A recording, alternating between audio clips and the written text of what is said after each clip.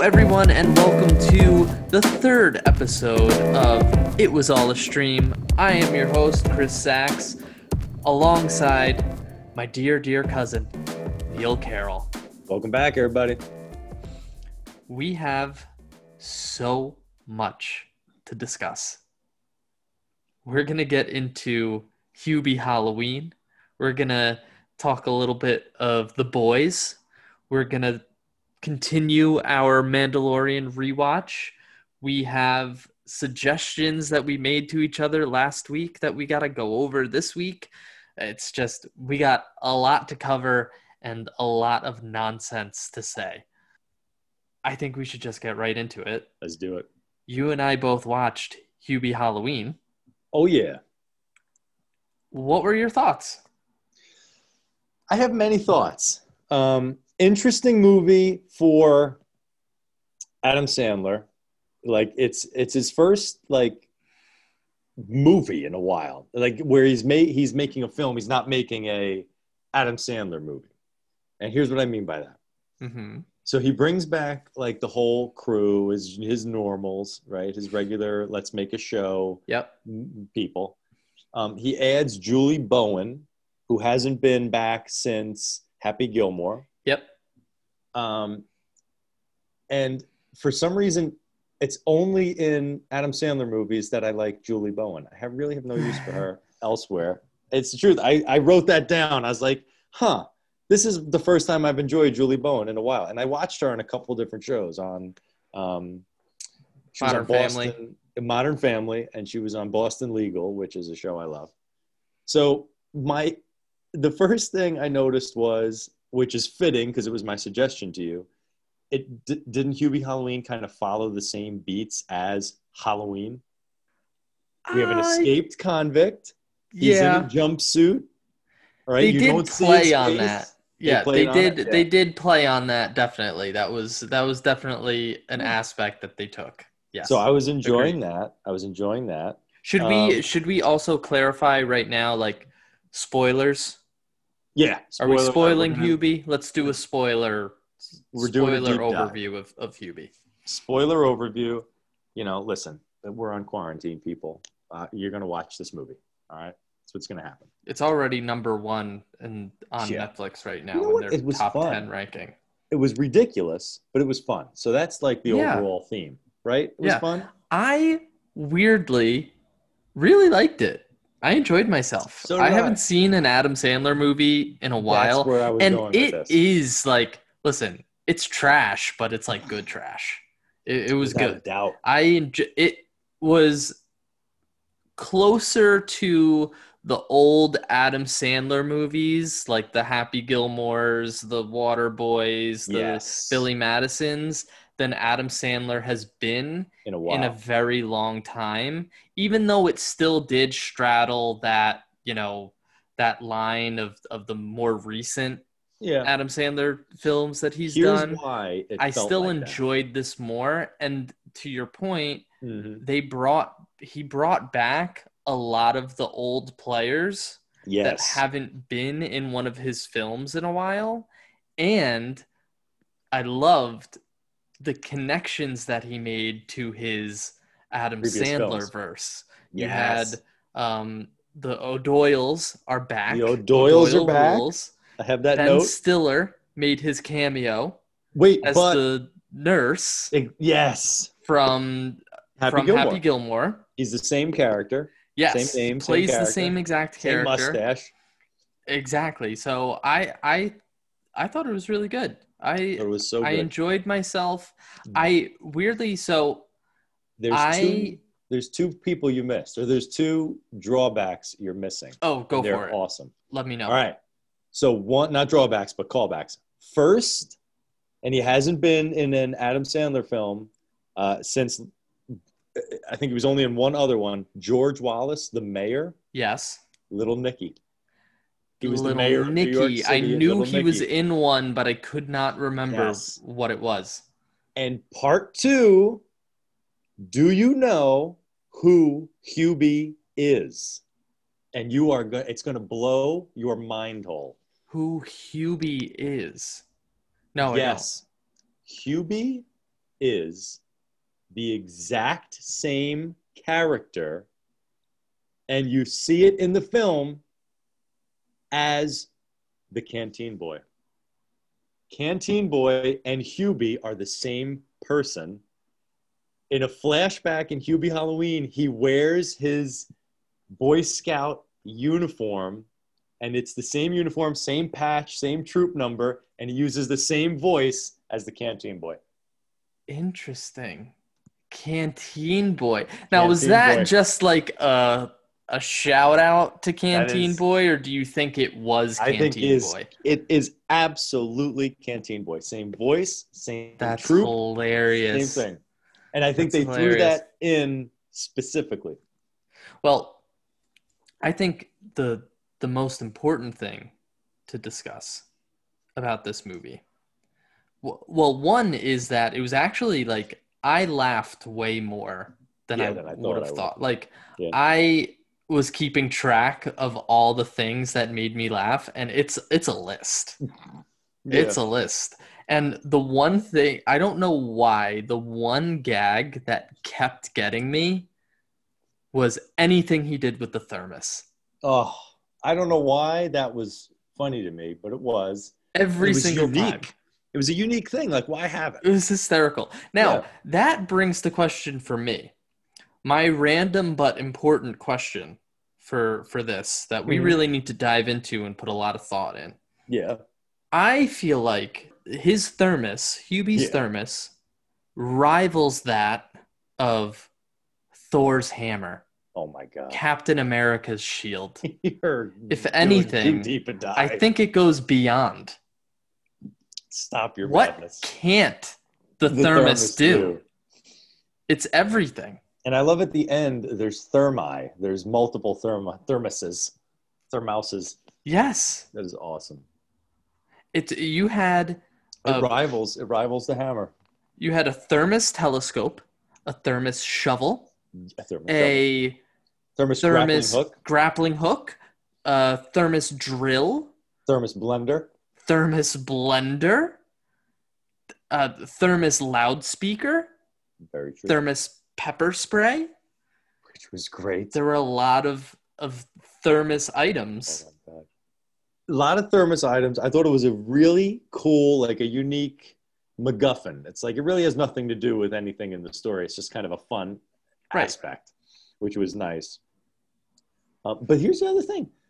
This is the first time since Little Nicky that Adam Sandler has done a voice as a character for the duration of a film, which is why I think it felt like his old days. Did he do anything? I didn't watch it, but what about that like Sandy Wexler movie that he did? Sandy Wexler doing like I know he was a weird character. Was he doing a weird voice for that? He was turning on like a bit of like a exaggerated agenty voice, like Gotcha. New York agenty voice. But this is like in Little Nicky, he did the lisp the entire time. Right. This movie, he does the Canteen Boy voice the entire time. Yep. And in his old like Happy Gilmore, Happy Madison stuff, or Billy Madison, he's not doing a voice through the whole film, but he's got that like I'm a man boy voice for the duration. So it felt like, okay, he's doing a thing again. He's playing a character. Because lately he's just been being Adam Sandler in his movies. Correct. So this was nice. The other guy who I enjoyed because he wasn't doing his normal manic, I'm the big fat guy, so I'm going to roll around and be extra nimble and people will be surprised, was King of Queens guy. Kevin James. Kevin James. Yeah, he was just kind of subtle. Yeah, he was just funny. there. He was there. He was almost playing like the straight man a lot of the time. Yes. Even though he was kind of an absurd straight man character as well. Right.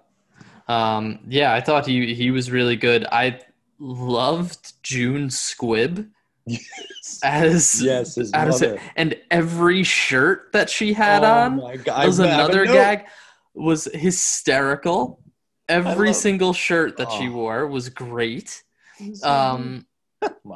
I thought the twist that they had of the psychos, like Yes. they both escaped, and the one was just Rob Schneider was just looking for Steve Right. Buscemi, and they weren't actually kidnapping anyone. Oh my That God. was hysterical.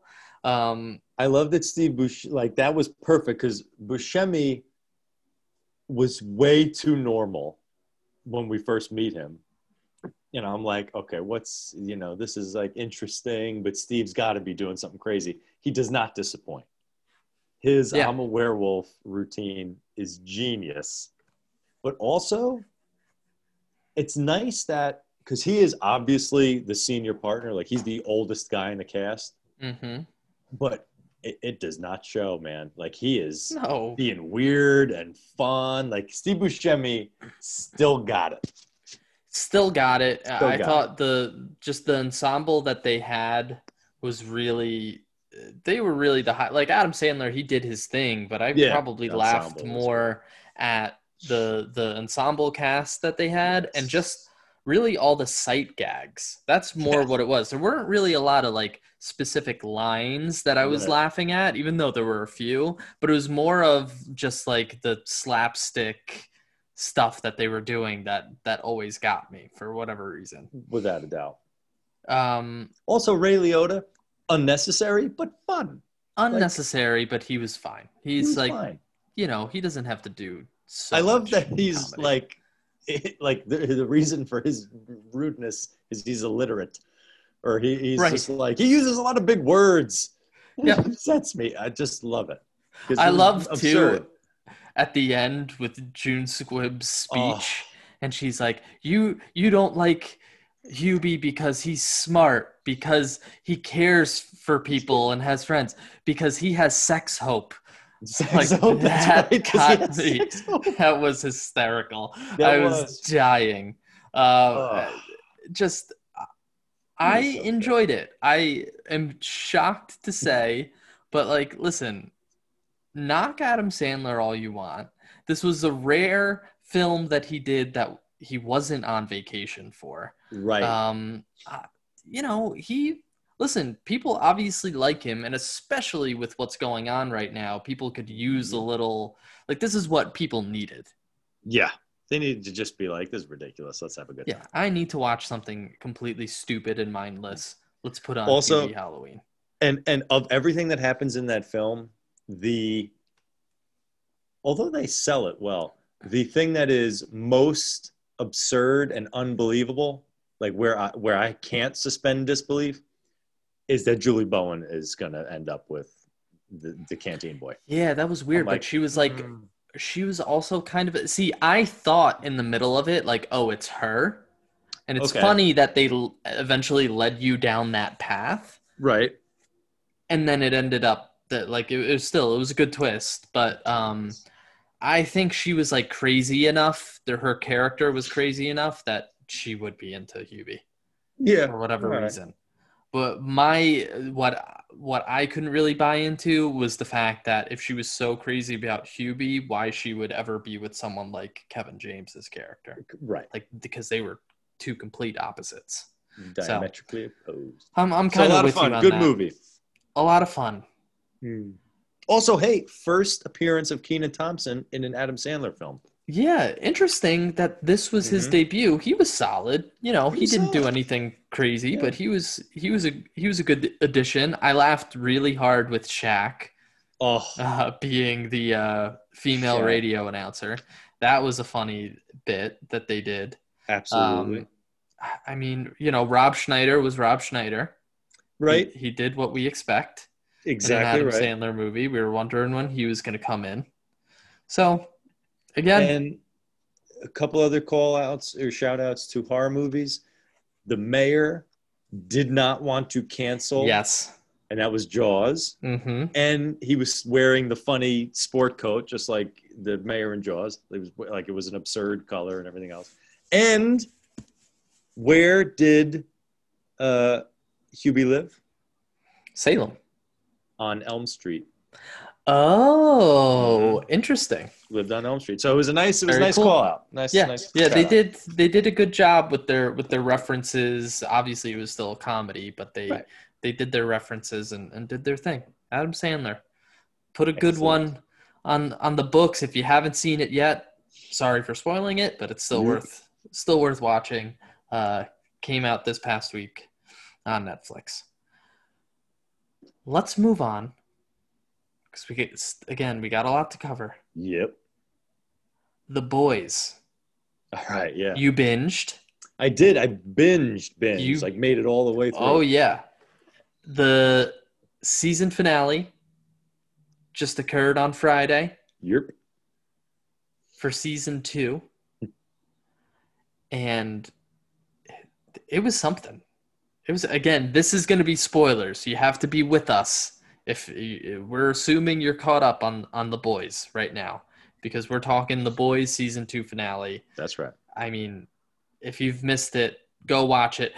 In the podcast description, wherever you're listening, I have the topics we talk about and when we start talking about it. So if you haven't watched The Boys, skip to the next segment, something that you have watched. So just in case, I don't want you turning it off or anything like that. You could still listen.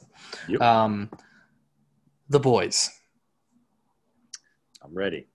What are your thoughts? You start off on this one. What are your thoughts here? Because I have an interesting opinion.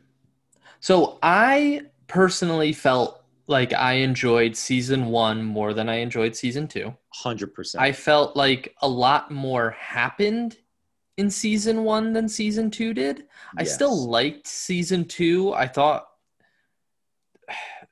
part of it is that they shifted Homelander from being the main villain to like he's someone they have to have throughout the show, so they need to introduce a new villain.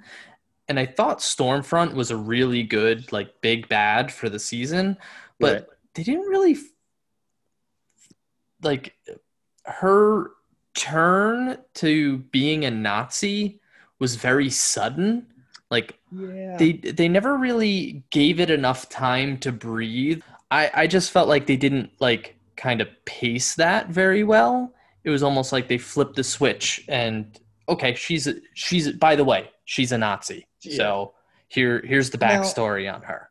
that's my thing. So, like, again, first season was great. It was enough to keep me like coming back.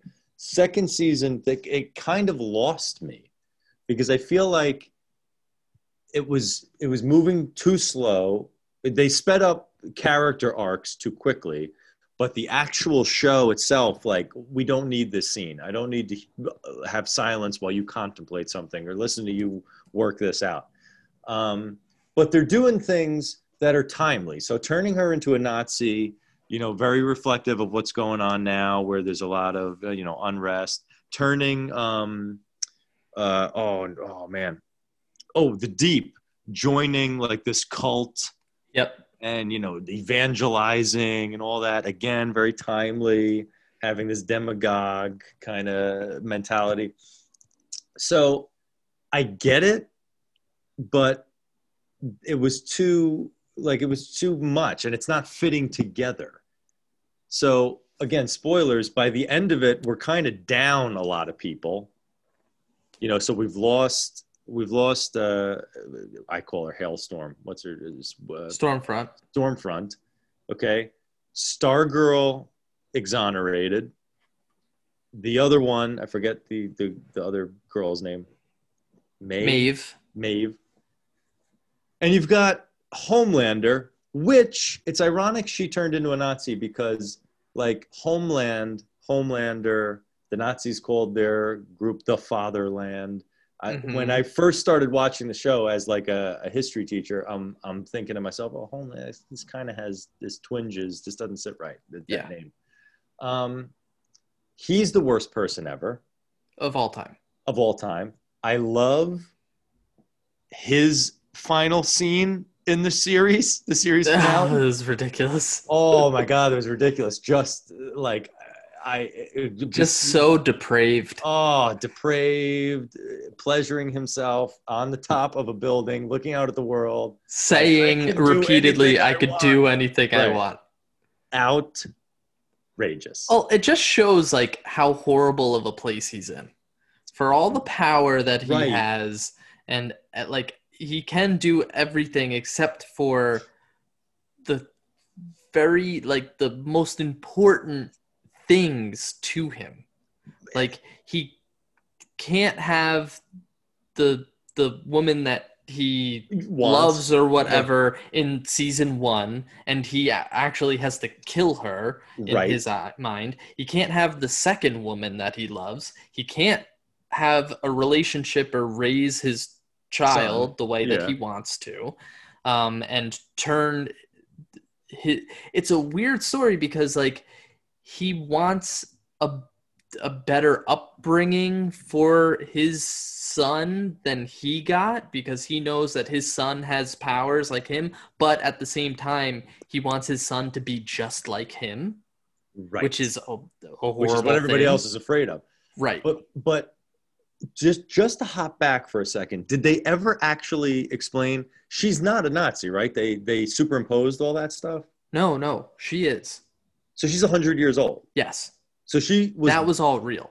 She explains earlier in the show, like when it's officially like confirmed is when she basically like confesses everything to Homelander. Like I was married to the original Dr. Vought, and his plan was originally to supply Compound V for Hitler. Right. And so she got the first hit of Compound V. Exactly. Okay. And that's why I guess she survived for so long.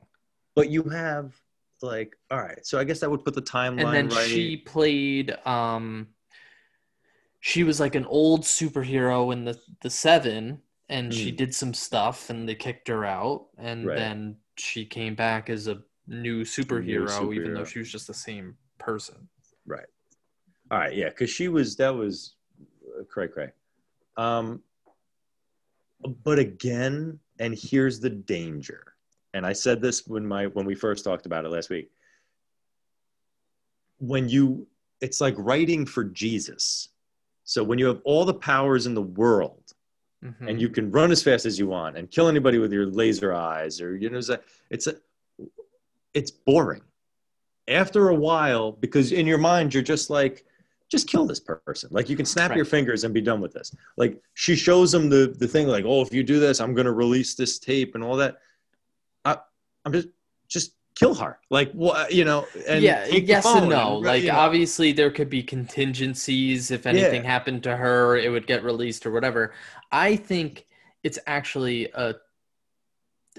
I think as far as that's concerned, they're pretty smart about it. Because they've basically established that if there's anything in this world that Homelander cares about, it's his popularity and people loving him. Yes. Especially because he never received it ever. So he'll take any that he can get, even if it's fake or on the surface or whatever it is. So but that's where they're blowing it, because he'll take it all, even if it's fake or unearned or anything. So why isn't he becoming the despotic ruler of the planet?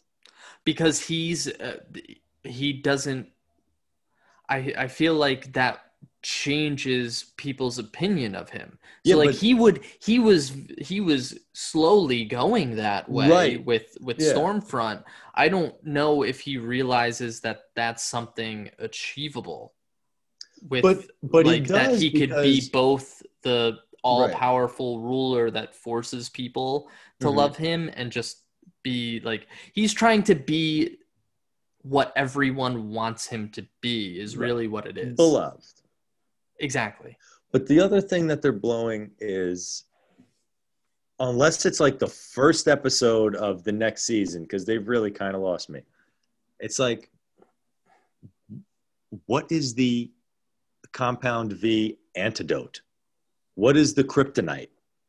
What is the silver bullet. What if Yeah. he's just all powerful and impervious to harm? Why do we have a TV show? Where are we going?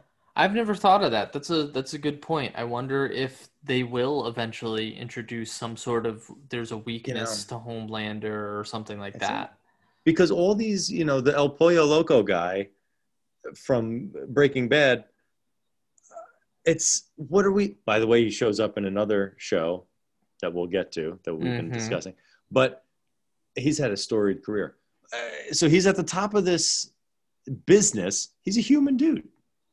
All the employees are human people. I Like, think again what they're attempting to do though is like it would work this way because right. yes, he doesn't have any superpowers, Hmm. but he has all the power because he's in charge of the money. Yeah, but again, that's why, like historically, human dictators. It doesn't matter about the money because when they become the dictator, they just have everything they want whenever they want it. That's fair. So they're losing me in that. Like, I see you're making a point. I get it. Yeah. But they're losing me because at this point, we're 2 seasons in. He knows his capabilities. He understands that he can be the top of everything. And just wanting to be liked is not enough for me anymore. It's like, all right, if he wants to be liked, if and season 3 has to be, I'm taking over the world and you're going to like me because I say it and I can dispatch you all quickly. Yep. You know. There has to be, and I'm sure, well, like I haven't read the comics or anything like Mm. that. Um, I'm sure there has to be something Scott. that Vought has as a contingency plan if because ultimately here's Yeah. what would happen. So Homelander decides, you know what, screw it. I'm just gonna take over. Yeah. Vought can't have that. Right. So the first thing that would come to mind is well, Vought controls the compound V, so Mm. they just make an army or whatever to take on Homelander. And if you overpowered him enough, he's just one superhero versus Right. however many superheroes you have, he would lose that battle. So then logically, Homelander would go after Vought and the compound V, because really that's what the power is. It's whoever's controlling the compound V. You see Right. it with Which is with right. Stormfront. She's Hmm. trying to control the compound V to build her Nazi army. You Right. have Homelander in past seasons. He's used it to make super terrorists so that again to build his image Yeah. he has people to His thing fight. made sense. Hers, like from a Nazi, master race of it all. I get, Hmm. what they're trying to do with the storyline, but his thing was, I'm going to create a supervillain so that I still have a job. Right. Okay. Her thing is like, I'm going to create an army of super soldiers and this and that. But there's no, like, you're only going to get a half a dose so that you have this power or so that you're less powerful than me. Like, we haven't seen anybody that's like Homelander except his son, Hmm. potentially. We haven't seen, like, do these people age? Because, Apparently not. well, Stormfront doesn't, at least. right. So that doesn't make any sense. How can you have babies? We're going to give babies this compound V. They're going to grow to be 30 and then stop. Come on. And then if they give out all this compound V, why do you want everyone to have the same powers as you? Then you're vulnerable. Like, his plan, that's why it's stupid. Like, it's like, your Homelander, stop them from releasing this. Like, you want to be the only one. You want to be the most powerful thing on the planet, and then make everybody else deal with you. Like, the plan is dumb and it's Yes, not working from a story but perspective. again, like that's not what he wants ultimately. He Mm-hmm. doesn't want to be the most powerful. He wants to be the most loved. And there's a Right. difference between the But two. he And but the he problem, delights. the battle with that Yeah. is that no one would ever love his true self. So Right. he has to put on a facade that he's this great person and what he thinks people love, when really in the background he's doing horrible, despicable things because that's who he truly is. And he's at least self-aware enough to know that, that people aren't going to love him for him. Right. Yes. It's, yeah. I mean, I will come back for season 3, but they're going to have to do something good in season 3 to keep me. Because they also missed a golden opportunity. Like, The Boys is this band of misfits that comes together to deal with these people. Mm-hmm. But, like in episode 1, when they catch the Invisible Man, essentially, I thought their whole purpose was, we're going to be the soup killers, like the superhero killers. Right. And they didn't become that. Well, I think so that's what I did, weirdly enough, liked about season 1 was that it was going down that line. Like they took out a couple of superheroes, and I thought it was going to be about like finding their weaknesses and, Yeah, they got a little,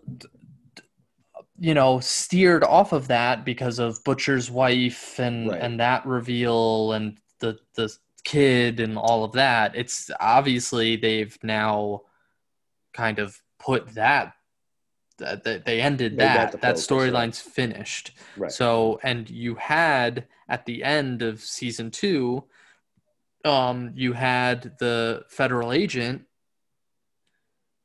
offer, like, I'm building a team, like, you can stay on. She offered it to Butcher. She offered it to She, so like Huey's going off, and that's a whole nother, we got to talk about that. That was an interesting twist there as well. But I would imagine that that's what it's going to end up being next season. The only thing I know confirmed for next season is that they're bringing one character from the comics. I think they said he's basically like their version of Captain America. Okay. Which could be an interesting dynamic between like Homelander and Captain America, and if Homelander's getting replaced. And then obviously you had at the end, you find out that the lady with the exploding head power is the politician who's trying to take down Vought. Right. So that's interesting. And now Huey's going to work for her and in politics or whatever. So that was unexpected. I don't know if it like did much for me. Like I thought that was going to be a much bigger reveal. She didn't seem like that big of a character. But yeah, I'm curious because now obviously he'll discover that she's who she is and everything else, and then that'll be a bone of contention. Maybe that brings him back over to The Boys. But good show, good concept. It's not, I know they're going to have their spinoff. Season 2 did not help me get to the spinoff. I'll just say that. Okay. So I'm curious about season 3, but they really got to step up their game. Well, we'll stay tuned and we'll see. Yeah. We'll see what happens. And, I'll definitely be watching season 3 just because I've invested in seasons 1 and 2. Mm-hmm. But yeah, I thought it was fine, but it was not as good as season 1. Season 1 I loved. Yeah. All right. What do we got? Something that we both agree that we love. Yeah. Let's continue with our Mandalorian rewatch. Let us do it. Yeah. We watched episodes 3 and 4 this week. 3 and 4.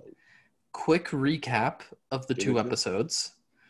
In episode 3, we had Mando returning Baby Yoda to what's his name? The Werner Herzog. Werner Herzog, his character of the Empire, ex-Empire. Yes. Remaining, he's lingering around. Right. With him and his stormtroopers, and he gets his Beskar steel from him as payment. Goes to his little bounty hunter guild, and the queen of the bounty hunters, she is also the best armorer in the Right. world. She creates his full suit now. He's got a full suit of armor of the Beskar metal. And then he's starting to get he's feeling a little guilty. Goes back to Carl Weathers. He wants another bounty. He's about to leave. And then he sees that little knob that Baby Yoda was playing with from the ship. And it reminded him of all the fun times he had with Baby Yoda over the course of 24 hours. And he goes back and he rescues Baby Yoda almost single-handedly until the end, when the town of bounty hunters are all trying to stop him, and his bounty hunter guild come and rescue him, and he's able to fly off with Baby Yoda to whatever that farming planet is, where they farm shrimp. Yes. Which, like, krill, excuse me. Right. And it's like a Vietnamese, village planet. Yes. And that's where we get into the choose your own adventure portion of this season. Correct. Which is fun. And I think probably the better way to go. So Werner Herzog, first, interesting choice. He's known as a director. He's a foreign gentleman. He makes a lot of foreign movies. He was an interesting choice as an actor for that role. Yes. He's known as the client, okay? Right. But he has some kind of Grand Moff position from the previous Empire. Mm-hmm. Makes sense to me that there's empirical remnants, okay? Of course. Because just like when they threw out Napoleon in France, they got rid of him, they exiled him to his island. All his followers and the people in his government, like, the governor's secretary and the sheriff of the, whatever, they don't just go away. Like, they're still there. Somebody's got to keep the buses running. Right. So it makes sense that there are these people out there, and that they would kind of take over regions and become mini warlords. And be in like the seedy underworld and stuff like that. They become the crime bosses and all that. So I like what they're doing. It makes perfect sense. It's a way to keep the Empire alive in our minds because we remember it. And it's like, okay, this is still the world I'm familiar with. Makes perfect sense. Stormtroopers, interesting to have fully uniformed stormtroopers, which appear at some point. But, that probably wouldn't be the case, or they'd be, which we learn kind of later in later episodes. It's like, they're no longer clones, which they weren't really in the Imperial times because they disbanded the clone army. Yes. They died out. Then they started, basically hiring people to be in the suit. So you get people from Planet X that have no future, and they decide, I'm going to wear this uniform. All right. So Client gives them the Beskar steel. Another aspect I'm happy about, because in a post-Empire world where it's like, okay, we're only 5 years after the Empire. There's still remnants. We don't have a new currency yet. Imperial credits are gone. Now they've got the Republic, whatever. So that would be like in our world, no matter where you are in the world, gold spends. Right. Yeah. Only if you could, if people needed armor and people were and gold was the most protected. It's like vibranium. Like a precious metal, right. Like from the Marvel universe. Yeah, exactly. Like where it's just indestructible, really good. Hard to come by. Yeah. So that makes a lot of sense to me. It makes sense that would be what he'd ask for as a fee, but he absconds with the Baby Yoda. I think the most important thing about this episode is why does Werner Herzog, the client, want Baby Yoda? Which we do find out that it's for who we mentioned before from The Boys, Exactly. Giancarlo Yeah. Esposito. Esposito. I actually had a question for you. A couple questions that related to, again, the bounty hunters Code. little tribe that they Talk to have. me. One, Mando's friends or whatever seem annoyed that he got this Beskar medal, that it's empirical Beskar steel, because apparently their world was ruined by the Empire. How was it ruined? Like, what's the connection there, if there is one? Or are they turning this, is this originating here? Well, I mean, it's definitely, like, they've talked about it. There's been some mention of it in previous canon stuff. They're fleshing it out for the first time. So the Empire didn't want a planet of warriors. So they kind of abused the planet. They mined on the planet for stuff. And they kind of scattered these guys to the wind so that they wouldn't be as powerful as we see them become. Mm-hmm. Excuse me.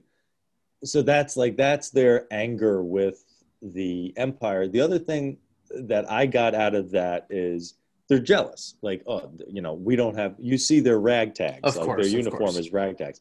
So it's like, oh, this guy's going to have the best stuff now because he's doing, he's part of our guild, but he's also an outsider. Like, he does his own thing. He's not joining with us. He's not hanging out in the basement like they are. Right.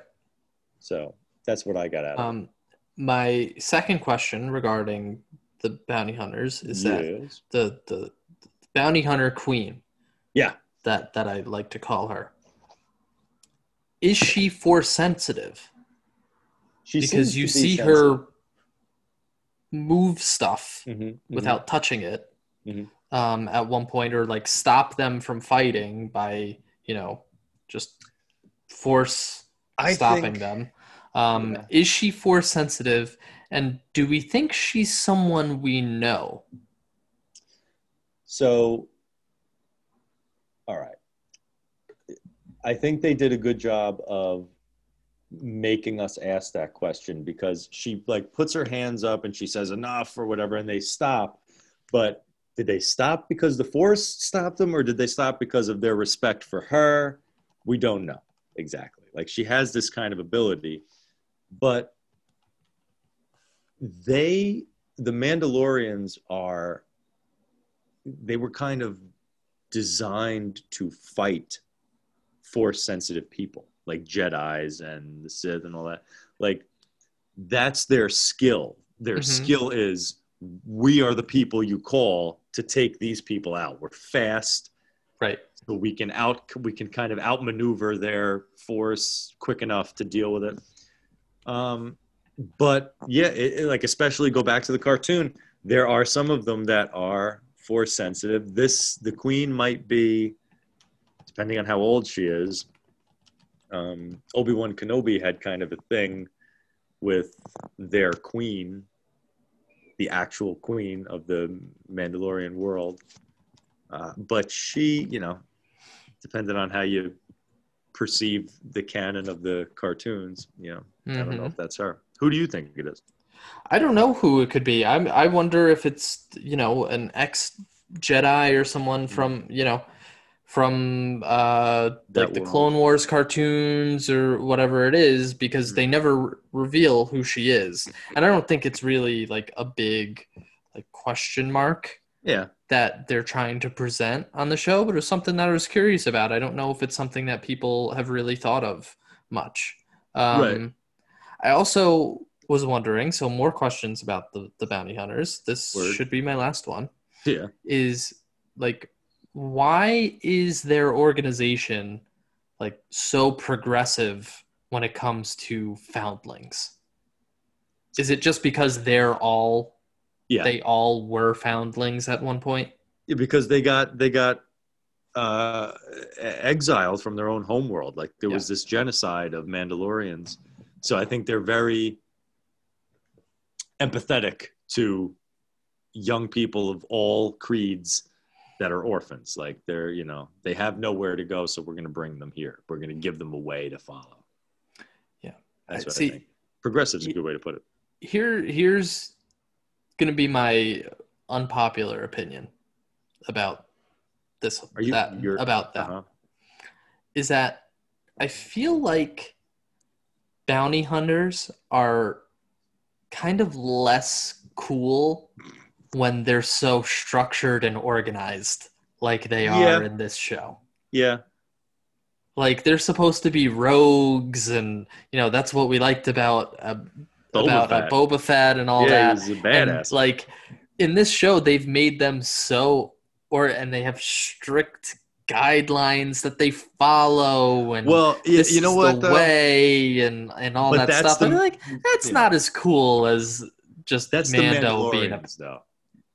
Okay, so are all of them Mandalorians, or those people in the uniform that look like are Mandalorian? Yeah, they're Mandalorians. Okay, but all the bounty hunters aren't. Right. I guess that's what I mean, because there's the guild that he's a part of. The guild, they all happen to be Mandalorians. Right. And the guild makes sense because I just wasn't sure if they just happen to be like elite bounty hunters from all over the universe or whatever. Right. No, they are Mandalorians. Right. Just bounty just happen to do this and living. And I don't think all of them do, but like the guild makes sense because even in the movies, you see multiple bounty hunters. Like in Jabba's palace, you see a bunch of like the scum of the universe kind of gather because they know he's always got work. Right. So we're gonna go where the work is. We're gonna go there because he's always got somebody he needs to collect from. No, that's good. See, I'm glad that we're rewatching and that I'm working through this. Like I'm learning more just. as I'm I'll be your guide watching it. Through That's the universe. I love it. Yeah. So we'll get into episode 4. He lands on the Krill planet. He meets the ex-rebel turned mercenary. Trooper, I forget her name. What is her name? Cara Dune. He realizes that there's a village where they need his protection because there's raiders who keep raiding the village, and they happen to have an ATST. Is that right? Mm-hmm. Okay, cool. They happen to have an ATST, which is not ideal for when you don't have any kind of weaponry to defeat it. But they end up setting a trap for it and teaching this village of people to become warriors in about an hour. So episode 4 was a nice callback to Return of the Jedi, where we teach a bunch of Ewoks how to take down an ATST and AT-ATs and all that stuff. It's like, this is a civilization of Care Bears that are using sticks and rocks and somehow defeat the Empire. You had to suspend disbelief. For episode 4 or for Return of the Jedi. But episode 4 Mandalorian was like, okay, this is familiar but fun. They have their new take on it. It was almost like a little bit of a palate cleanser. Yes. Let's do this little story. Like, you learn a little bit more about Mando and that like he can't take his helmet off and you gives them a little bit of hope because you see, oh my God, here's the life that they could live if they just stayed. And Baby Yoda seems happy, but of course, by the end of it, they were found out. And honestly, the worst thing that anyone has ever done in filmmaking in a very long time is show a sniper scope on the face of Baby Yoda. That was that's tragic. Tragic. He obviously survived, but still too much. But look, too far. Not for nothing. Every episode so far has just given us everything we want from Baby Yoda. Absolutely. Like there is a moment or several moments in every episode where it's like, oh, this is perfect. Yeah. Like that's all I just want to see. So him precious. Wrinkle his brow. So precious. So, we're in the bag for this stuff. We really don't have, adverse opinions yet tonight. We've been talking, but, and like I said, we're in the bag for Star Wars stuff. Oh yeah, well, we won't Episode have an adverse opinion on on any of Mandalorian. any of the Mandalorian. It's I'll just say we're just this. enjoying it. You have to respect that in 4 episodes, they have made us stop wishing that the show was about Boba Fett. Because Absolutely, Boba Fett. Who? Exactly. I started the series like, why do this and not have it be Boba Fett? What is the point? And I immediately turned myself around. Do I want to see Boba Fett? Do I think he's coming in the next season? Yes to both questions. But Interesting. yeah, because in canon, he crawls out of the Sarlacc pit. Spoiler Yes. alert. So I'm all for it, but I'm definitely good with not having it be Boba. Still deserves his own movie though, but that's a different story. That's fair. Also, in that village, not many prospects for the lady who falls in love with Mando, huh? Yeah, She literally doesn't see what Mando looks like, and she's like, "No, I'll take him." I'll take him. I'll take the guy I don't know what he looks like. Yep. Yep. Mm-hmm. Yeah. Suspend of disbelief. Not the Interesting. way it works. All right. Well, are we feeling good about our Mando rewatch? I think we're feeling good. I think we're All feeling right. real good. So we are going to continue that obviously next week with episodes 5 and 6. We hope that you watch along, whoever the one mystery person that listens to our podcast is. That isn't Right. us. In the meantime, we can quickly go over some news. So since we do have so much going on this episode, we're not going to do a stream it, skip it, or save it to the watch list. But we do have one big story that came out this week, or this past week, and that has to do with Spider-Man 3. All right. After finding out the previous week that Jamie Foxx was joining the cast of Spider-Man 3, Yes. last week we found out that Benedict Cumberbatch's Doctor Strange will also be in Spider-Man 3. Benedict Cumberbatch. And reports are saying they don't know how much he's going to be in the movie, but they're saying that he's essentially going to be like taking over the Tony Stark role as mentor to Peter Parker. Interesting. Now, a lot of people are thinking that this only just continues to confirm the multiverse theory that, right. Doctor Strange's movie is going to be the multiverse madness or whatever it's called. It's based on multiverse stuff. Madness, you right. got Scarlet Witch, who she's creating her own reality in her show, and she's going to be in the Doctor Strange movie. And then you have someone like Electro coming from a totally different Spider-Man universe is going to be in this movie. This all seems to tie together and confirm that we're getting some sort of Spider-Verse. Agreed. I think the mistake. So first, Jamie Foxx said, "I won't be blue in this one, though." He did say that. Yes. So maybe he's not coming back as Electro. Well, he is coming back as Electro. I think that's confirmed. He just said that he won't be blue. All right, interesting. I think the mistake is if you're bringing back a character or if you're multiversizing a character, you must go with Willem Dafoe. See, that's funny because people are like begging for Tobey Maguire. I know. They really they're like, if Electro's coming back, if we're doing Spider-Verse, let's do this. Bring us Tobey. Let's do this. I totally agree. What would be awesome is now that you have all these characters, is if the Spider-Man movies, you've had Avengers and you've had, Civil War and Endgame and all that.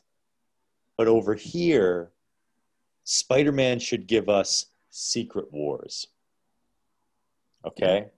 that's where we should go with Spider-Man, where Doctor Strange takes us to this void, to this like area where, the cosmos has pulled these mighty heroes and villains together, and they must do some kind of Yes, that ultimate would be battle. cool. Yep. So I'm hoping that maybe someone's got that in their mind somewhere along the line. But I'm going to admit, and I think I'm a pretty well-versed guy in comics and everything else. I don't know. I don't understand. I don't know what's going to happen. Well, I think like everyone's putting a positive spin, like, oh, we're getting Spider-Verse, we're gonna get, Yeah. Andrew Garfield and Tobey Maguire and all these Right. people back somehow. And it's funny because DC is trying to do the same thing with their multiverse in their movies, but it looks like Marvel is gonna beat them to the punch. Obviously, Again, better again with their own thing that they've been trying to push. But the slight worry I think that I kind of have and that other people are having is that they're somehow going to use this multiverse stuff as a way to push out Tom Holland's Spider-Man if there's not going to be a re-up on the deal between Sony and Disney. So this is how they write out him. Tom Holland Spider-Man from the MCU, which would obviously be devastating. I mean, you get the hope like, oh my God, Doctor Strange is going to be in this one. Like, why would they continue to use people like Tony Stark and all that in more Spider-Man movies if they're planning on not continuing with Disney? But then at the same time, you're like, oh no, there's all this multiverse stuff. Could be great, but there's that slight chance that they're using it for no good. Which I'm sure is what will happen because they've got a golden goose, so naturally they've got to kill it. But again, like J. Jonah Jameson is back. Same actor. He's got a bald head. Maybe, it's like, well, this is the J. Jonah of this world, and that was the J. Jonah of that world, but they look alike, and blah, blah, blah. Bringing Tobey Maguire in would be nice. Electro is just not, just like as we said in the last episode, you get your money's worth from Jamie Foxx, but we don't need that character. Like, we just don't need it. No, of course not. But then again, like, I feel very confident just the fact that Marvel is involved, that it'll be good. They've got something good planned. They haven't given me enough yet where I can render an opinion and see where the story's going. I don't see how the multiverse necessarily serves the purpose of the larger Avengers world. So like everything brought us to Endgame because we were dealing with the Mad Titan Thanos, and now that's done. Right. Hela is gone, we assume. So if Hela's gone, if Asgard's gone, and Thor is essentially not being Thor anymore, and they're handing it over to female Thor, and everything's changed. Like, there's no longer. They need to quickly come up with a common villain, a cosmic common villain. Right. I don't know if Galactus is going to be enough to bring everybody together. If you do Galactus, you get Silver Surfer out of the deal. That's so true. That might be a nice thing. It's a new character. Adam Warlock, we saw his Cocoon. We saw him. I don't know if they're ever going to do anything with them, but we saw him. But you need the villain has to be cosmic. So whatever they do in Spider-Man, it's got to play cosmically. It's got to be like an outer space, a villain of all worlds, not just a villain of Earth. Right. Because they've screwed themselves now because essentially what villain could the Avengers not handle? And you can only get away with like, oh, well, he's off-world, that excuse for so long. Because now there's nowhere to be off-world. There's no Asgard. So he's got to be there. Captain Marvel can be off-world doing her thing. But, I hope she stays off world forever because I didn't care for her. Well, we're definitely getting a Captain Marvel too. So Oh, unnecessary. I will not be going to see that. I mean, I will because I'll see all the Marvel movies. Hopefully, they do a Oh, nice turnaround with do that you want to know series.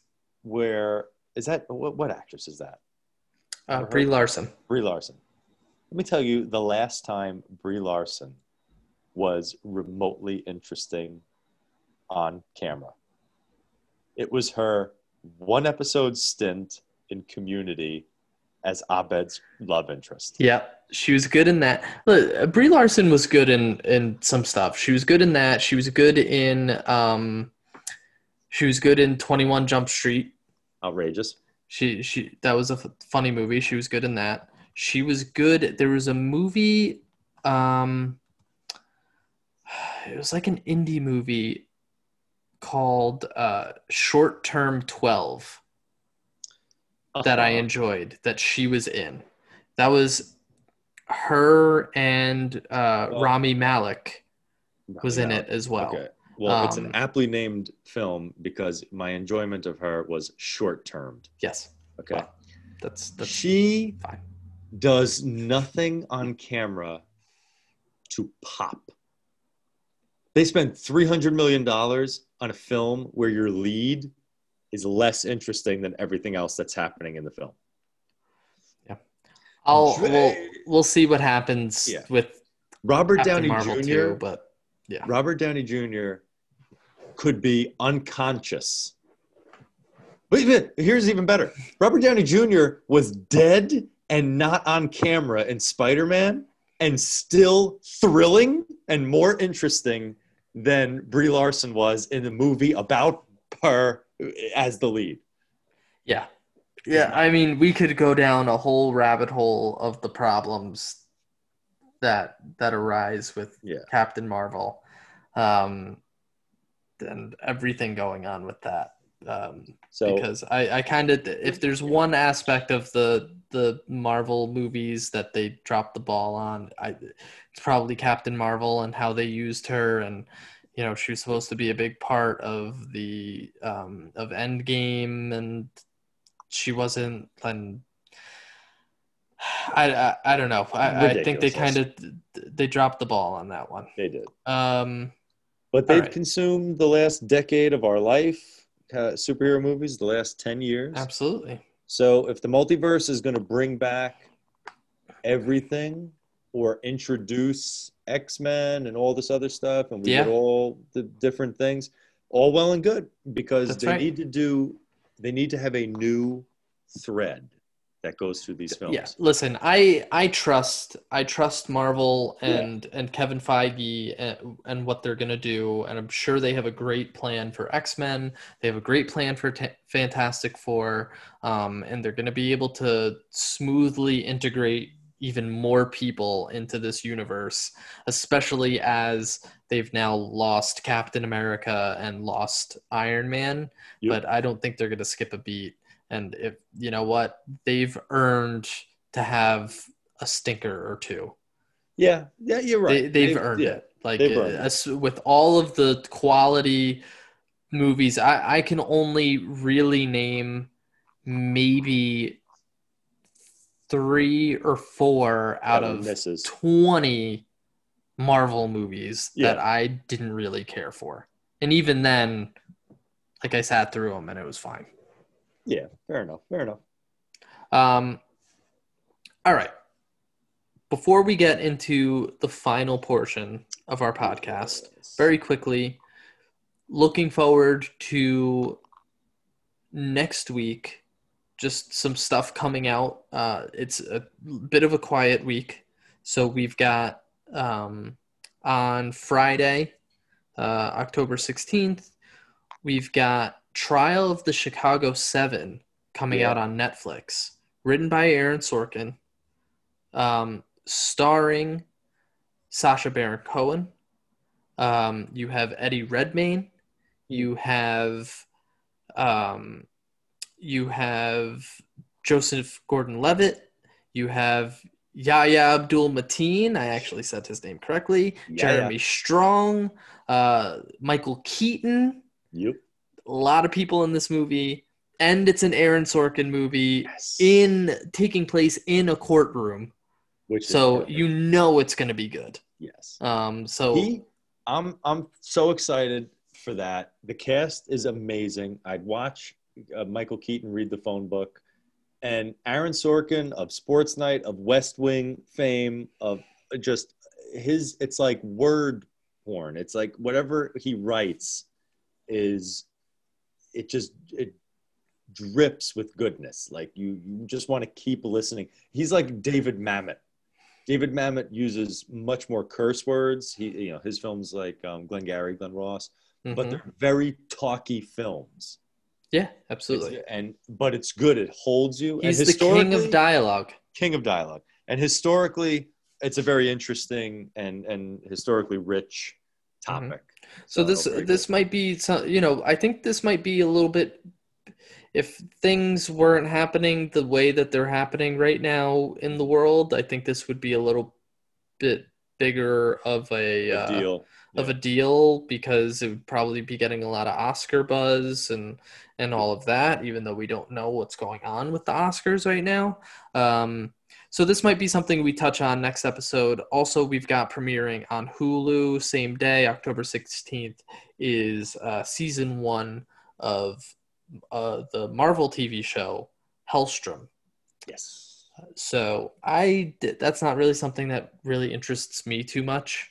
I don't know if you're going to be checking it out, but it's could be popular. That's going to be one of those where I kind of wait to see what the feedback is on it, Yeah. and then maybe I'll tune into it Ditto. a couple weeks from now. All right, Should we get to our suggestions? let's Our get to final our segment? suggestions, and I think I guess we can record infinitely because I was worried we were going to have to take a break Hmm. on Zoom, but it looks like it's still going, and I think we've been on for an hour. All So right. let's just keep rolling See and how far we hope to get. God that we don't have It to holds. re-record anything. All right. Um, all right. So last episode, we made suggestions for each other. Yep. You let me know that you were in for like kind of like a thrillery type movie. So Yes. I had you watch the movie Searching. Mhm. You are in your glory with the Halloween It's season, my and you had me time watch now. Halloween. Yes. Which do you want to talk about first? Okay. I have like a lot. I made a lot of notes as I was watching this movie. So I'll tell you what. Let's talk about Searching first Okay. because I love Halloween and we're in the Halloween month. So let's close with that. Okay. Cool. All right. So let's go. And mind you, Searching, I actually haven't seen it in a while. So, but I'm Okay. I'm still interested in your thoughts. So Searching comes out it came out in 2018. All right. Yes. Which maybe was ahead of its time then, but this movie plays so much better now. In a Okay. world of quarantine, in a world of Yep. everybody doing Zoom meetings and on the computer and screens, this movie plays perfect now. So for those that weren't with us last week, when you explained it to me, like giving me the heads up on what this movie's about, it And it's tough to explain it is tough to what they're explain. doing. But a father essentially fears that his child has become a missing person, so has to call the cops. Before he calls the cops, he's texting her, he's FaceTiming her, he's trying to get in touch with her through all these different mediums, and eventually calls the police. The you know there are scenes where people are with him and where he's outside, but it plays as though you're seeing that through his computer screen. Like someone's talking Right. to him, they're in their kitchen, but it's through the surveillance camera on his house. It's through It's the all point of through the view of the various computer. Right. technology. Yep. So you have to in 2018, I'd have to suspend the disbelief that why would I be FaceTiming anyone, especially a police officer? I'm going to call this person and say, I need help right now. I need you to meet me here. Yep. Click. To be walking and FaceTiming, ridiculous. Today, this movie plays really, really well. Like this should be on a streaming platform right now. It should be on all the streaming It would be a platforms. It'd be a that's a hit. great point. I think it would Yeah. be a huge hit right now. So ultimately, I really enjoyed this movie. I It's think it really was good, about right? yeah, it was about 15 minutes longer than it needed to be. Yes. Okay, it was an hour and like 40 minutes. Didn't need to be that long because there was a lot of, and again, it's hard to explain where you can't see us and like over this, podcast platform, but there's a lot of just scrolling. There's a lot of him doing searches for his daughter, like searching Reddit, searching Yep. screencast, searching her Facebook page. So there's a lot of quiet time in the film where you just see the cursor and her name and her And friends' him clicking pictures and on him clicking things, and things and you're searching. seeing the Yeah, text exchanges rather than hearing right, people talking and right. FaceTiming and stuff like that. So you got to get used to that. Also, the movie opens with the child or with his missing daughter as a child. Yes. Eventually, she goes missing in her late teens. So the film opens with Windows XP and Yeah. then progresses to Apple, Hmm. which I thought was kind of like, oh, okay, I get that. Like, oh, this must have been early aughts, early 2000s. Now we're in 2018 and he's got an Apple computer and blah, blah. So that was a fun, interesting thing to watch. Uh, how much money do you think they either paid or got paid to use all those logos, to use Windows, to use Apple, to use Did you look this up, or are YouTube, you to just use? curious? I'm curious because I did do a little. I ran the numbers on their budget, but Well, like their budget was probably not that peanuts, much. Yeah. peanuts, less than a million. It was eight As hundred far, eighty thousand. how much was it? $880,000. You're So gonna they pay, puke when you find out how much it made worldwide. how much it made worldwide? I would Yes, say it made, let me guess, internationally. internationally Internationally to date. to date. Yeah, All right, so you're not talking just box office, you're talking yeah. overall. Overall, I'm gonna say, how much would this movie have made? Let's say 100 million. all right, close. Wow, 76 million, 75 Okay, million. I wasn't too over. You Yeah, weren't too that's over, a but great like profit right there. this might be the most Some good profitable movie in the margins. last 20 years. Yeah, that's a great mark. Let's say you double it. Let's say we go from 800,000 to a million. You double it for like your budget of your media budget, Yeah. right? Yep. So now you got $2 million. You This still movie made made 70 73 million. times, basically. You made So 70 times your money. John Cho never has to do another Star Trek movie in his life if he doesn't want. That was like the best payday ever. Anyway, so they definitely must have gotten, they had to get all these people to agree, these companies to agree to be in it. It's basically a commercial for technology, so I like that. They created empathy for the mother because they had to, contrive a reason for this father to be overbearing, for him to be so Yes. involved in his daughter's life. So they kill off the mother. You see that Oh, and through. that was That was devastating. sad. That was devastating. That was tough. Um, she gets very short with her dad, so that she's creating this image of like maybe this kid isn't really who we think she is, which is a whole theme. Like, you don't really know your daughter. She's supposed to be going to these piano lessons. Right. She's not. She's pocketing the money. She's not who we think she is. Did she run away? Did she get kidnapped? Is she dead? Did the father drive her away? Like, there's a lot at play. They Hmm. handle it well. They move it along. He's incredibly well organized, given Oh, his yes. computer screen. But I found that this movie was really accessible for non technological people. Like, I'm not a tech guy. Yeah. but it held me. Like the thriller Absolutely. nature of it all They did. held me. And yeah, we're going to actually, because we're going to be talking about Halloween, we're going to be talking a lot about suspense. Yes. And they really did a great job of using the technology like as a way to create suspense. Like you mentioned how you see a lot of him actually doing searches, or you Right. only see like text threads that you're following along with, or whatever it is. Right. Like that was weirdly like a great tool that they were able to use as Yes. a way to pace it out so that you're kind of like on the edge of your seat, like what are they going to find, And what are they you going to see, right. reveal next. You see him type things, and then there's a beat, and then he deletes it, and then he types something else. So, Hmm. like, yeah, that was a good tool. That's a good way to say it. It was a good tool to Nothing more use. suspenseful than seeing those three dots, someone's Yeah. about to text you and then it goes Dot, away. dot, dot. What were they going to say, Neil? Absolutely. John Cho, excellent addition to any film.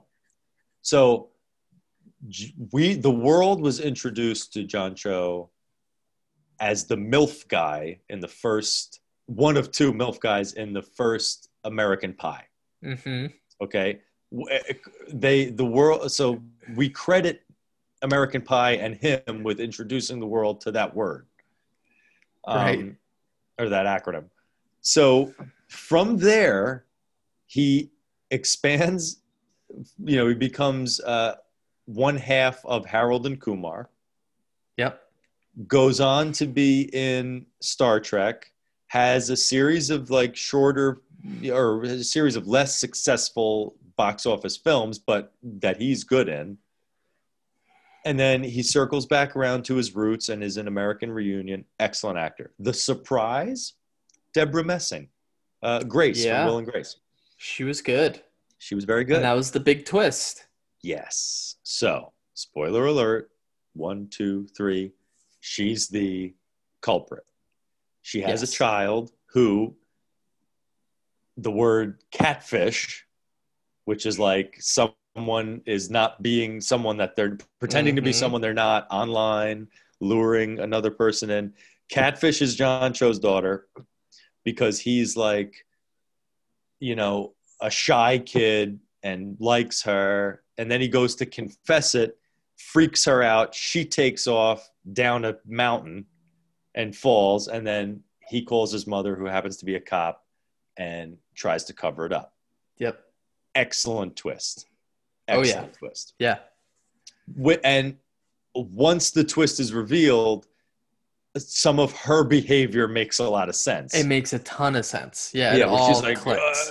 don't get involved. Why are you there? Don't go there. I'll meet you there. Stop me there. Like that Right. kind of stuff. It makes perfect sense. So I think it was really, really good. You did an excellent job Thank you. of recommending this movie. I enjoyed myself. Do I think I'm going to put it in my rotation of yearly viewings? No, No. because It's not something that you need to. It was just it's a good movie, but it's not one like, right. especially once you know what the twist is. Why are you going to Yeah, watch the movie again? but you know what? Like it's like I'll watch Scream, and I know the ending of that. Yeah, but But that's I'll watch more of a movies that's like an that iconic again. movie. It's an iconic movie. Yeah. The novelty has worn off. Yeah. Like it was perfect for me to watch it now for the Mhm. first time, given what's going on in the world. But now that but I don't need to watch that screens and everything else again. But the last thing I wrote as I made my note was like the deep, deep cyber stalking that is possible. Yeah. And that was in 2018. Now that everybody's life is online, like I said, it just plays so much better because I didn't even know some of these things were possible. So just so deep. If you are a cyber person, if you are a tech person, this is the film for you because you're going to recognize everything that I needed explained to me. Yeah. And it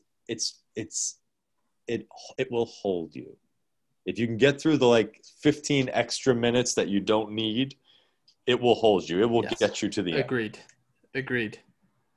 All right. So let's turn our attention Yes. to 1978's Halloween and your reactions. Halloween.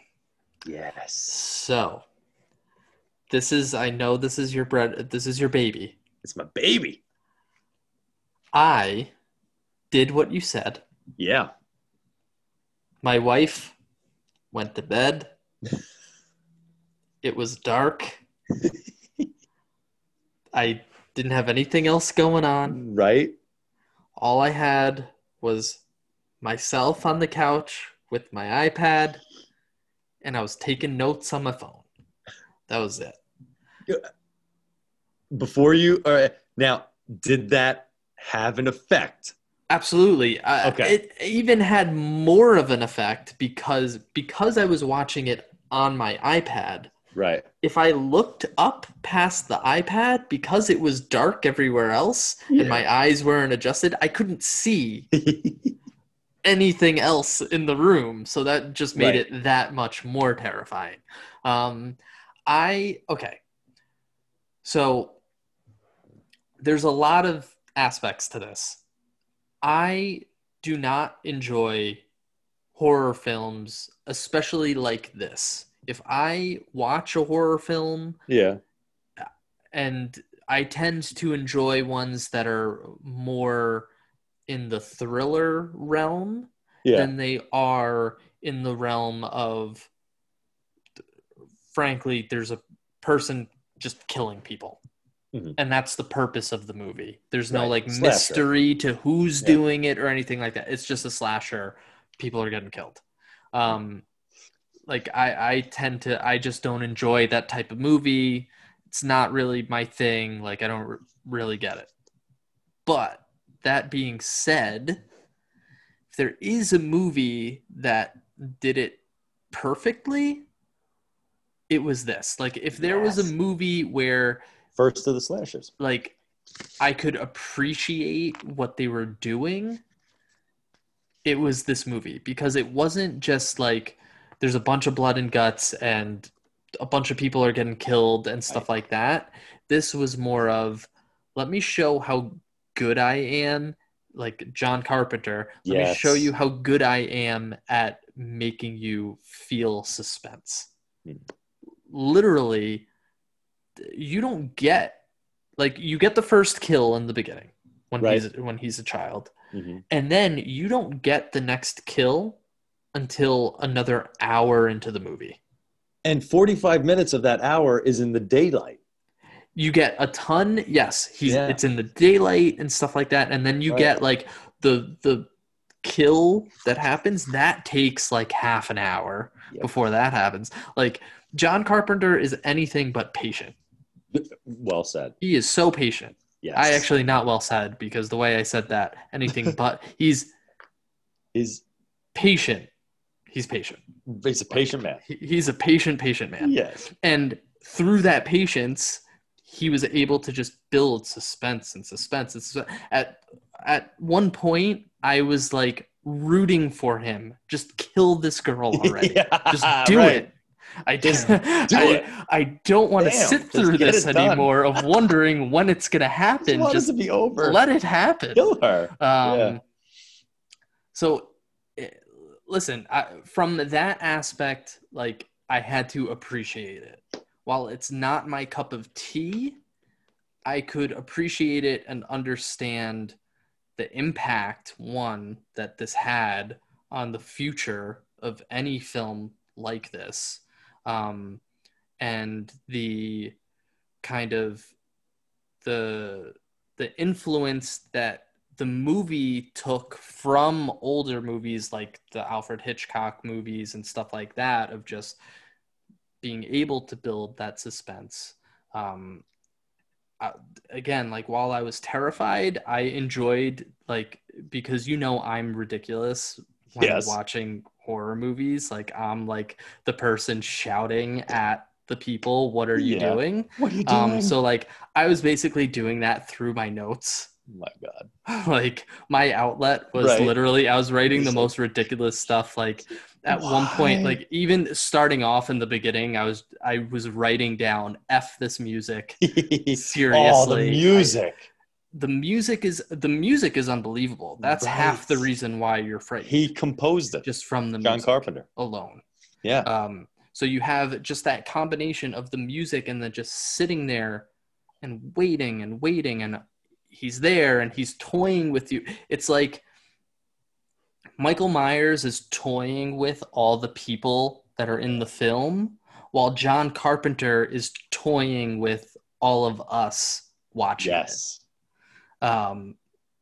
Yeah, so that's ultimately what I thought about it. I have feelings about Dr. Loomis.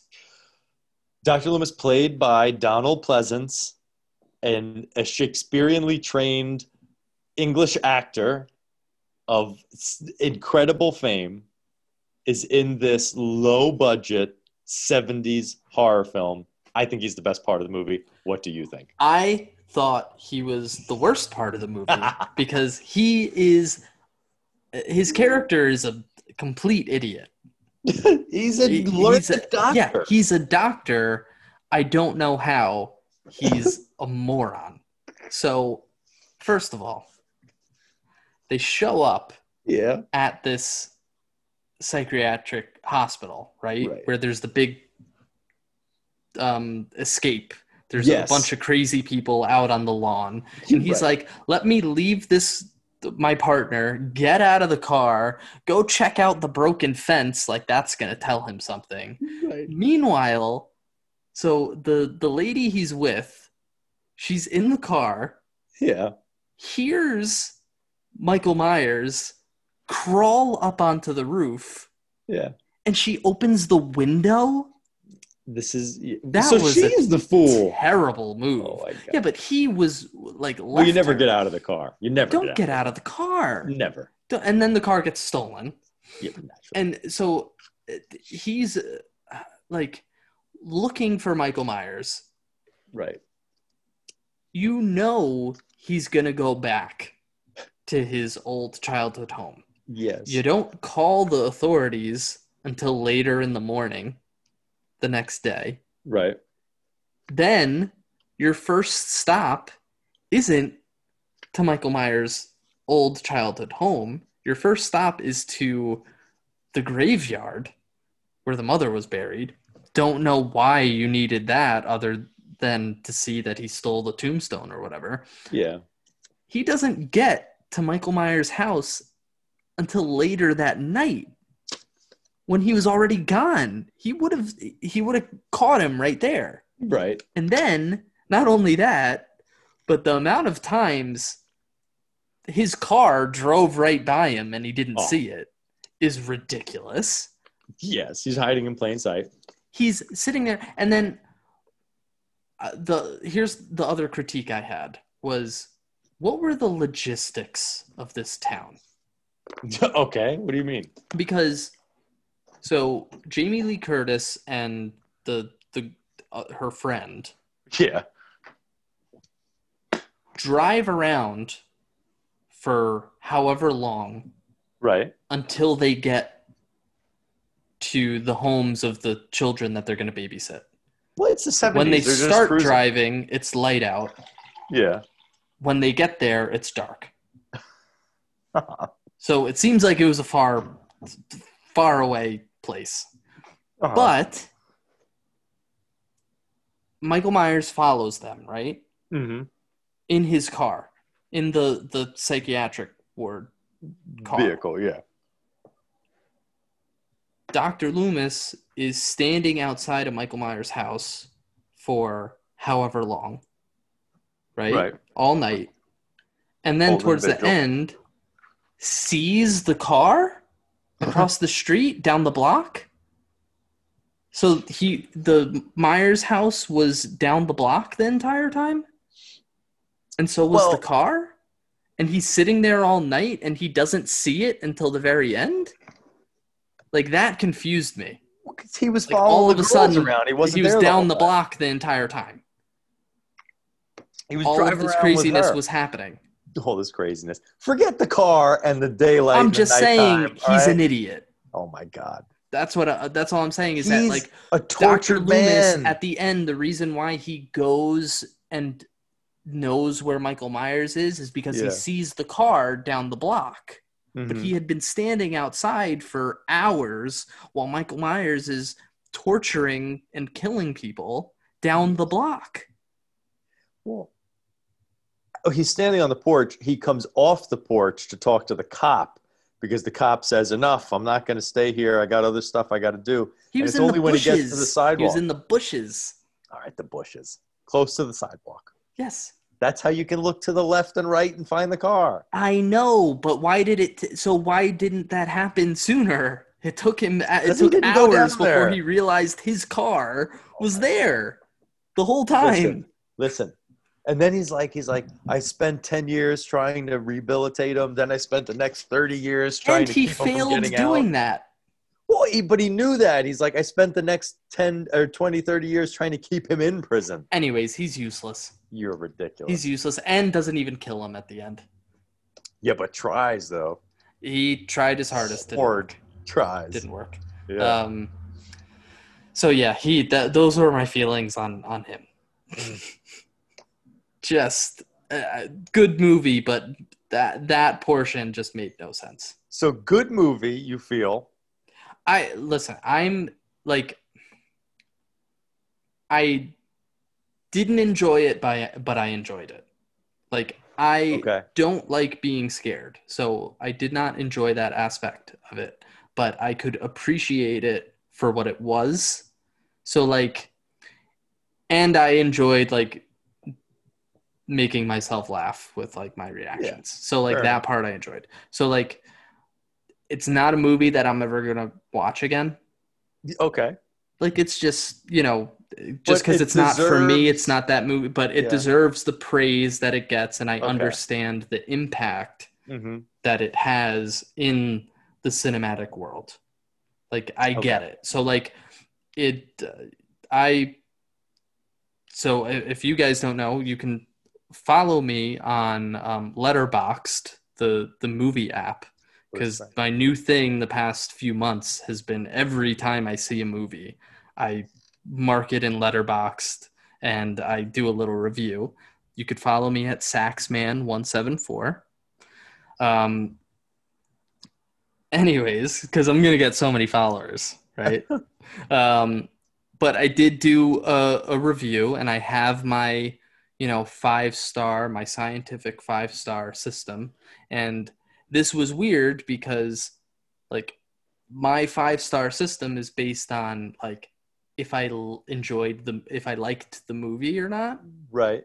But this was a weird like I did but I didn't situation, but it's like impactful. So I did give it 4.5 out of 5 stars. Wow. A horror film gets 4.5 stars from Chris. Yes, I love it. I feel vindicated. It deserved it. I feel good. For what it did and the, from a technical aspect and, how it was made and all that stuff and all the tools that it used. First of its kind. That's what it deserved. Slasher film does it right. I love it. I think that's great. So I don't know how many more of those I can take, but let's get into this week's suggestions. All right. Since you just went, do you want something in the same vein? Like, I'm going to give you, it's got to be Halloween. I told you for this month. That's fine. All right. Do you want something in the same vein, or do you want something a little more lighthearted? I don't know what your definition of lighthearted when it comes to Halloween movies is going to actually be. Mm-hmm. I don't really like. We can do it. I just don't know. Like, you could do something in the same vein. I don't know how not harsh I'm gonna be. Not harsh. Like, you'll be harsh, I'm sure. I'll tell you what. We're gonna do. All right. Do whatever you feel like. That I will do for the podcast. And for our for listener. the podcast. Here, all right. So here are your. I'm going to give you an option. Okay, let's do it. All right. So you have Halloween. Halloween comes out. All right. Okay.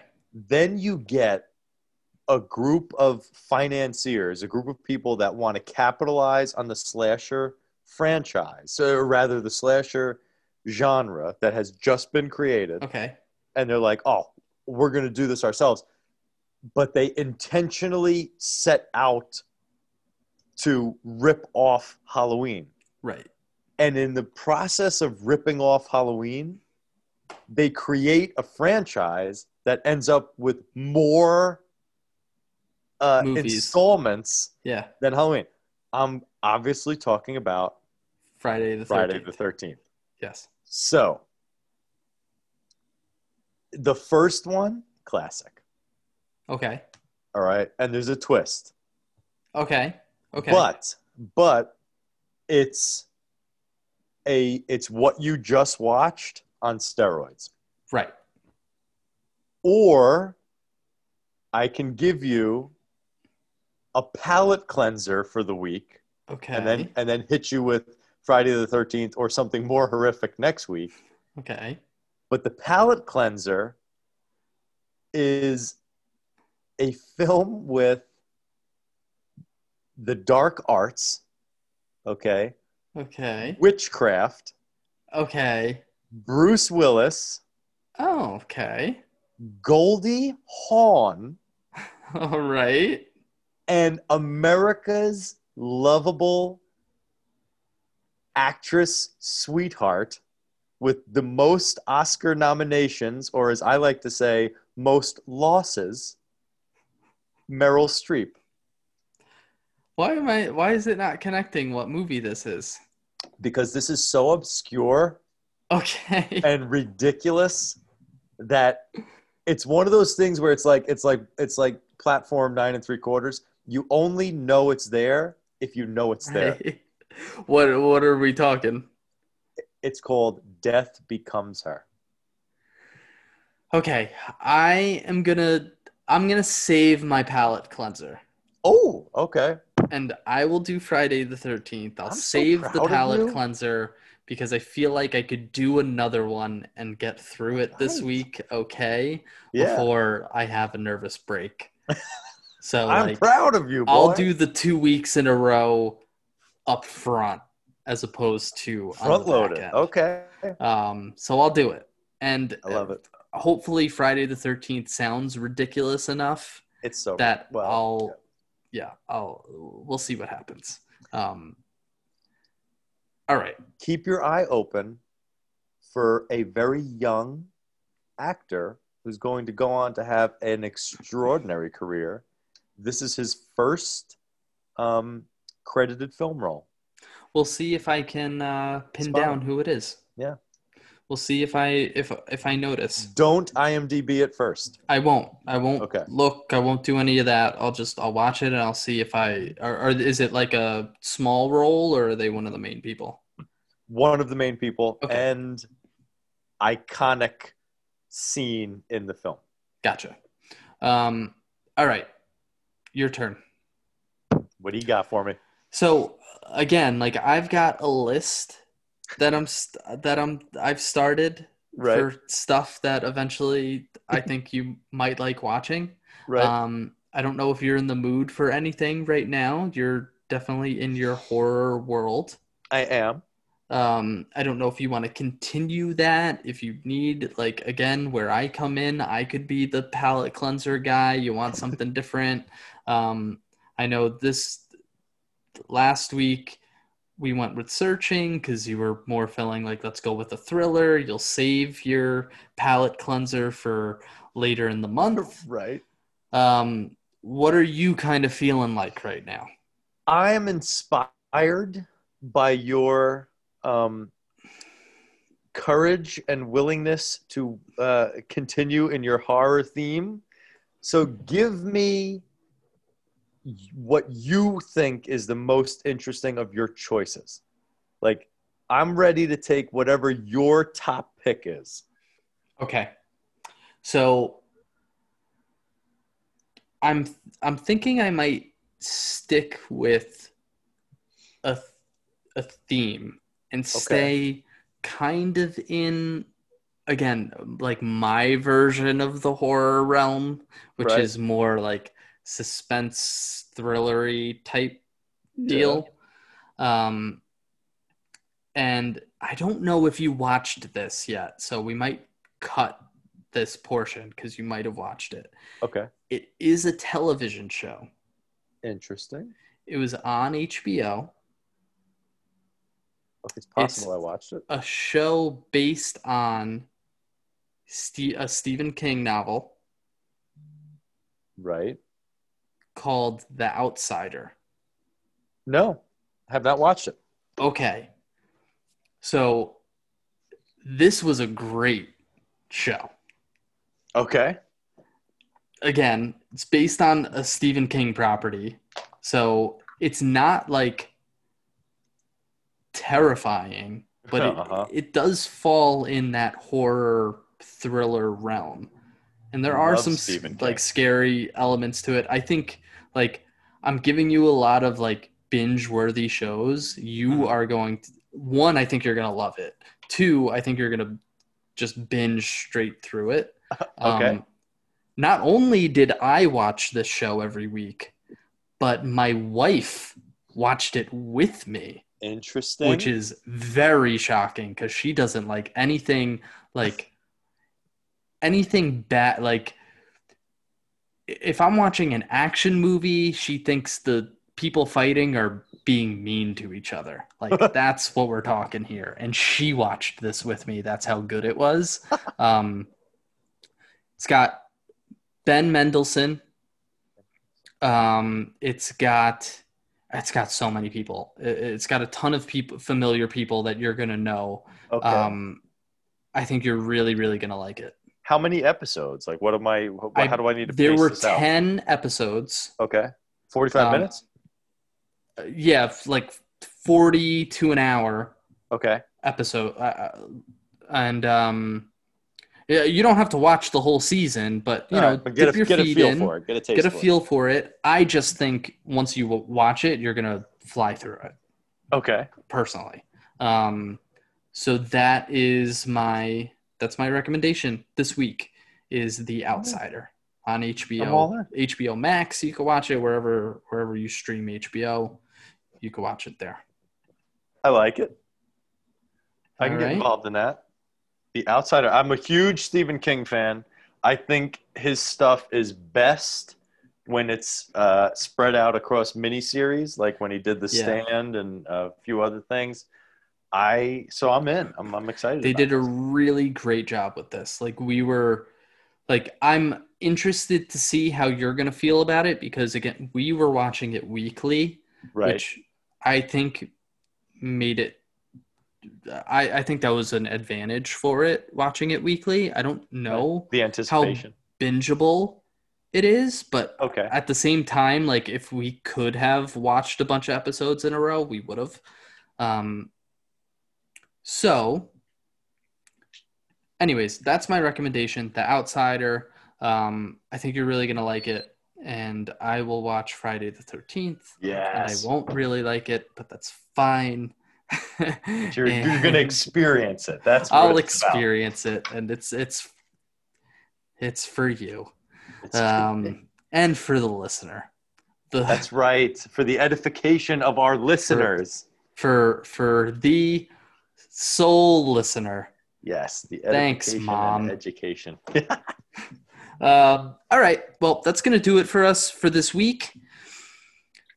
Next week, Yeah.